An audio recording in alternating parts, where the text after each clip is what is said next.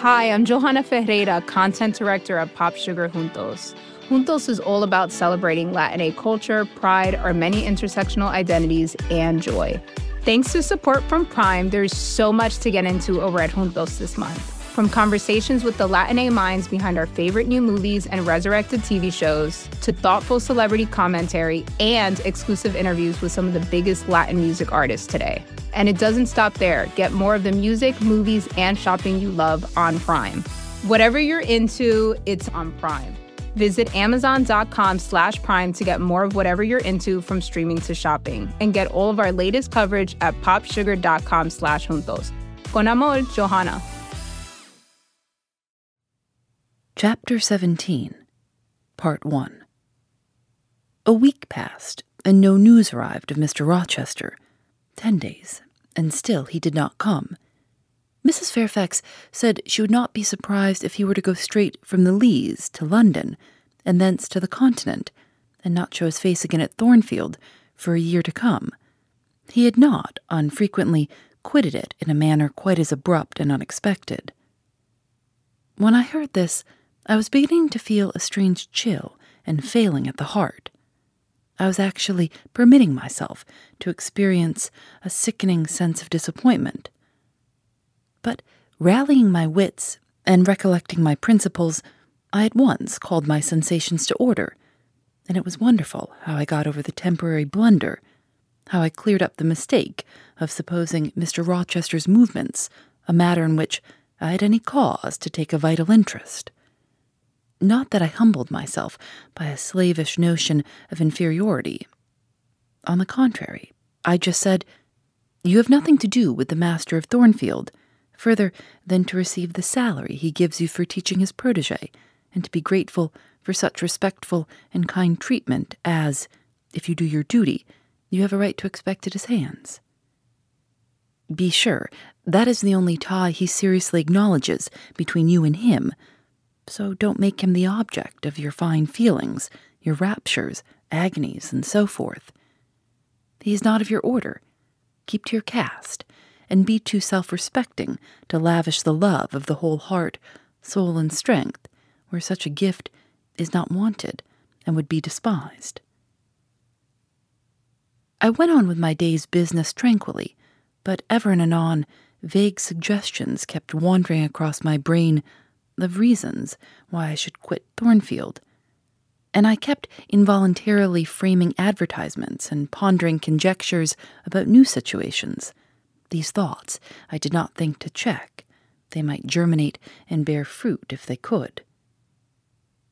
Mr. Rochester had been absent upwards of a fortnight when the post brought Mrs. Fairfax a letter. "It is from the master," said she, as she looked at the direction. "Now I suppose we shall know whether we are to expect his return or not." And while she broke the seal and perused the document, I went on taking my coffee.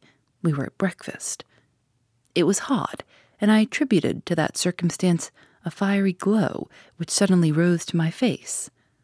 Why my hand shook, and why I involuntarily spilt half the contents of my cup into my saucer, I did not choose to consider.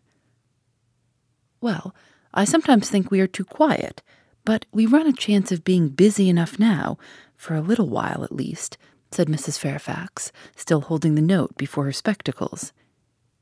Ere I permitted myself to request an explanation, I tied the string of Adele's pinafore, which happened to be loose. Having helped her also to another bun and refilled her mug with milk, I said nonchalantly, "Mr. Rochester is not likely to return soon, I suppose?" "Indeed he is. In 3 days, he says. That will be next Thursday, and not alone either. I don't know how many of the fine people at the Leas are coming with him. He sends directions for all the best bedrooms to be prepared, and the library and drawing rooms are to be cleaned out. I am to get more kitchen hands from the George Inn at Millcote, and from wherever else I can, and the ladies will bring their maids, and the gentlemen their valets, so we shall have a full house of it." And Mrs. Fairfax swallowed her breakfast and hastened away to commence operations. The 3 days were, as she had foretold, busy enough. I had thought all the rooms at Thornfield beautifully clean and well arranged, but it appears I was mistaken. 3 women were got to help, and such scrubbing, such brushing, such washing of paint and beating of carpets, such taking down and putting up of pictures, such polishing of mirrors and lustres, such lighting of fires in bedrooms, such airing of sheets and feather beds on hearth, I never beheld, either before or since. Adele ran quite wild in the midst of it. The preparations for company and the prospect of their arrival seemed to throw her into ecstasies. She would have Sophie to look over all of her toilettes, as she called frocks, to furbish up any that were passé, and to air and arrange the new. For herself, she did nothing but caper about in the front chambers, jump on and off the bedsteads, and lie on the mattresses and piled up bolsters and pillows before the enormous fires roaring in the chimneys. From school duties she was exonerated. Mrs. Fairfax had pressed me into her service, and I was all day in the storeroom, helping or hindering her and the cook, learning to make custards and cheesecakes and French pastry, to truss game and garnish dessert dishes. The party were expected to arrive on Thursday afternoon, in time for dinner at 6. During the intervening period, I had no time to nurse chimeras, and I believe I was as active and gay as anybody, Adele excepted. Still, now and then, I received a damping check to my cheerfulness, and was, in spite of myself, thrown back on the region of doubts and portents and dark conjectures. This was when I chanced to see the 3rd-story staircase door, which of late had always been kept locked, open slowly, and give passage to the form of Grace Poole in prim cap, white apron, and handkerchief. When I watched her glide along the gallery, her quick tread muffled in a list slipper, when I saw her look into the bustling, topsy-turvy bedrooms, just say a word, perhaps, to the charwoman about the proper way to polish a grate, or clean a marble mantelpiece, or take stains from papered walls, and then pass on. She would thus descend to the kitchen once a day, eat her dinner, smoke a moderate pipe on the hearth, and go back, carrying her pot of porter with her for her private solace in her own gloomy upper haunt. Only 1 hour in the 24 did she pass with her fellow servants below. All the rest of her time was spent in some low-ceiled oaken chamber of the 2nd story. There she sat and sewed, and probably laughed drearily to herself, as companionless as a prisoner in his dungeon. The strangest thing of all was that not a soul in the house, except me, noticed her habits, or seemed to marvel at them. No one discussed her position or employment. No one pitied her solitude or isolation. I once, indeed, overheard part of a dialogue between Leah and one of the charwomen, of which Grace formed the subject. Leah had been saying something I had not caught, and the charwoman remarked, "She gets good wages, I guess." "Yes," said Leah, "I wish I had as good.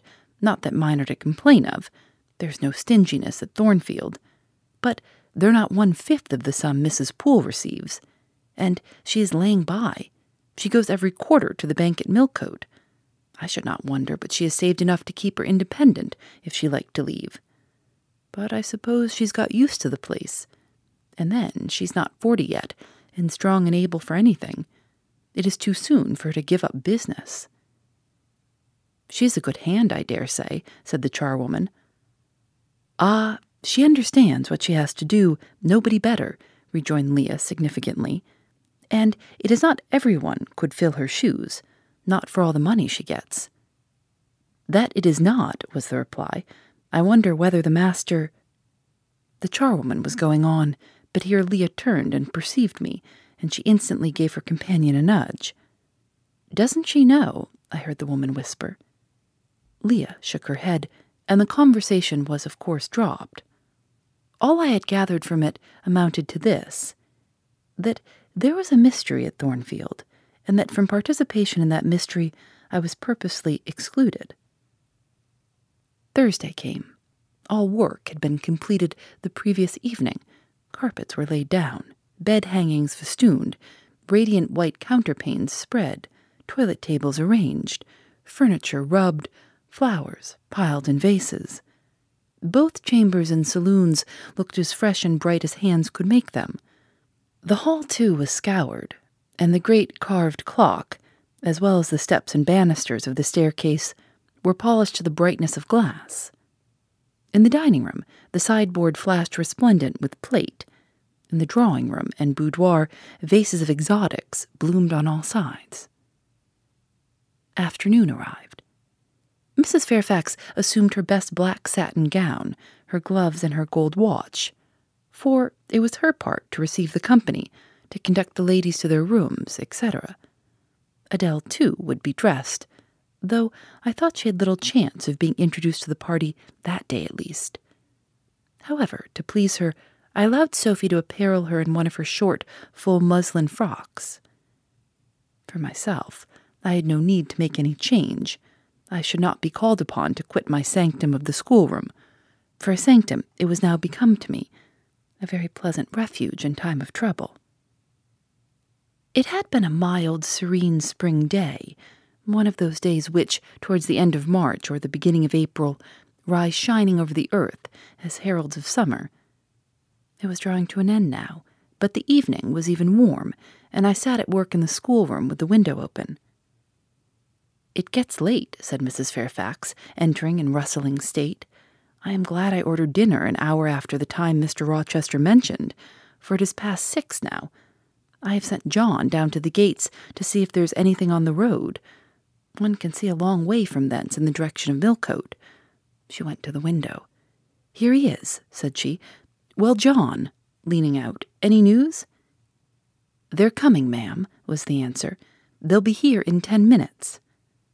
Adele flew to the window. I followed, taking care to stand on one side, so that, screened by the curtain, I could see without being seen. The 10 minutes John had given seemed very long, but at last wheels were heard. 4 equestrians galloped up the drive, and after them came 2 open carriages. Fluttering veils and waving plumes filled the vehicles. 2 of the cavaliers were young, dashing-looking gentlemen. The third was Mr. Rochester, on his black horse Mazor, Pilot bounding before him. At his side rode a lady, and he and she were the first of the party. Her purple riding habit almost swept the ground. Her veil streamed long on the breeze, mingling with its transparent folds, and gleaming through them shone rich raven ringlets. "Miss Ingram!" exclaimed Mrs. Fairfax, and away she hurried to her post below. The cavalcade, following the sweep of the drive, quickly turned the angle of the house, and I lost sight of it. Adele now petitioned to go down, but I took her on my knee and gave her to understand that she must not on any account think of venturing in sight of the ladies, either now or at any other time, unless expressly sent for. That Mr. Rochester would be very angry, etc. Some natural tears she shed on being told this, but as I began to look very grave, she consented at last to wipe them. A joyous stir was now audible in the hall.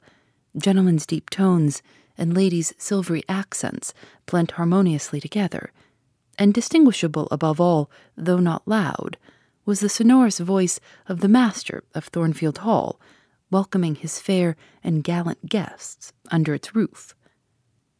Then light steps ascended the stairs, and there was a tripping through the gallery, and soft, cheerful laughs, and opening and closing doors, and for a time, a hush. "Don't you feel hungry, Adele? Well, now, while the ladies are in their rooms, I will venture down and get you something to eat."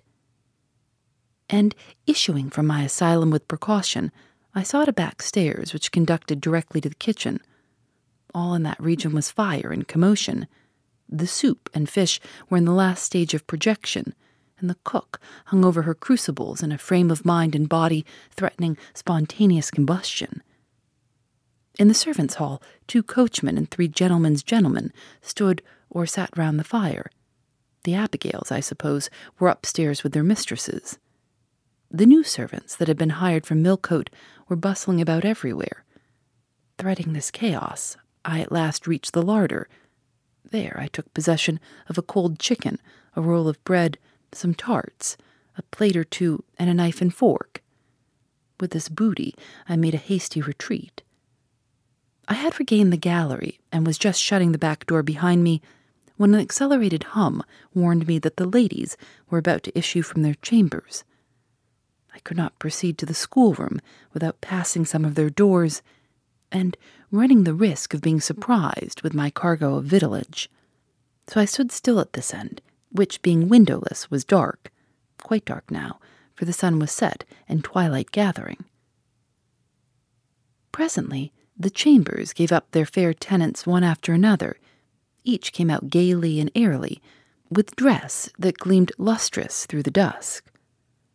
For a moment they stood grouped together at the other extremity of the gallery, conversing in a key of sweet, subdued vivacity. They then descended the staircase, almost as noiselessly as a bright mist rolls down a hill.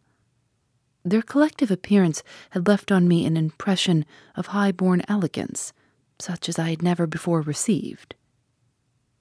I found Adele peeping through the schoolroom door, which she held ajar. "What beautiful ladies!" cried she in English. "Oh, I wish I might go to them. Do you think Mr. Rochester will send for us by and by after dinner?" "No, indeed I don't. Mr. Rochester has something else to think about. Never mind the ladies tonight. Perhaps you will see them tomorrow. Here is your dinner." She was really hungry, so the chicken and tarts served to divert her attention for a time. It was well I secured this forage, or both she, I, and Sophie, to whom I conveyed a share of our repast, would have run a chance of getting no dinner at all. Everyone downstairs was too much engaged to think of us. The dessert was not carried out till after 9, and at 10 footmen were still running to and fro with trays and coffee cups. I allowed Adele to sit up much later than usual, for she declared she could not possibly go to sleep while the doors kept opening and shutting below and people bustling about. Besides, she added, a message might be possible come from Mr. Rochester when she was undressed. I told her stories as long as she would listen to them, and then for a change I took her out into the gallery. The hall lamp was now lit, and it amused her to look over the balustrade and watch the servants passing backwards and forwards. When the evening was far advanced, a sound of music issued from the drawing-room, whither the piano had been removed. Adele and I sat down on the top step of the stairs to listen. Presently, a voice blent with the rich tones of the instrument. It was a lady who sang, and very sweet her notes were. The solo over, a duet followed, and then a glee. A joyous, conversational murmur filled up the intervals. I listened long. Suddenly, I discovered that my ear was wholly intent on analyzing the mingled sounds and trying to discriminate amidst the confusion of accents those of Mr. Rochester. And when it caught them, which it soon did, it found a further task in framing the tones, rendered by distance inarticulate into words. The clock struck 11. I looked at Adele, whose head leant against my shoulder. Her eyes were waxing heavy, so I took her up in my arms and carried her off to bed. It was near 1 before the gentlemen and ladies sought their chambers. Hey, this is Scott Galloway, author, professor, entrepreneur, and most importantly, host of the Prop G podcast. We got a special series running on right now called The Future of Work, where I answer all your questions on, surprise, the future of work. Questions including, what are we missing when we work remotely? Or how do we handle work-life balance when a major opportunity comes knocking? From the provocative to the technical, we're offering insights you won't want to miss. So tune in to The Future of Work, a Prop G Pod special sponsored by Canva. You can find it on the Prop G Pod wherever you get your podcasts. Phoebe Reads a Mystery is recorded in the studios of North Carolina Public Radio, WUNC.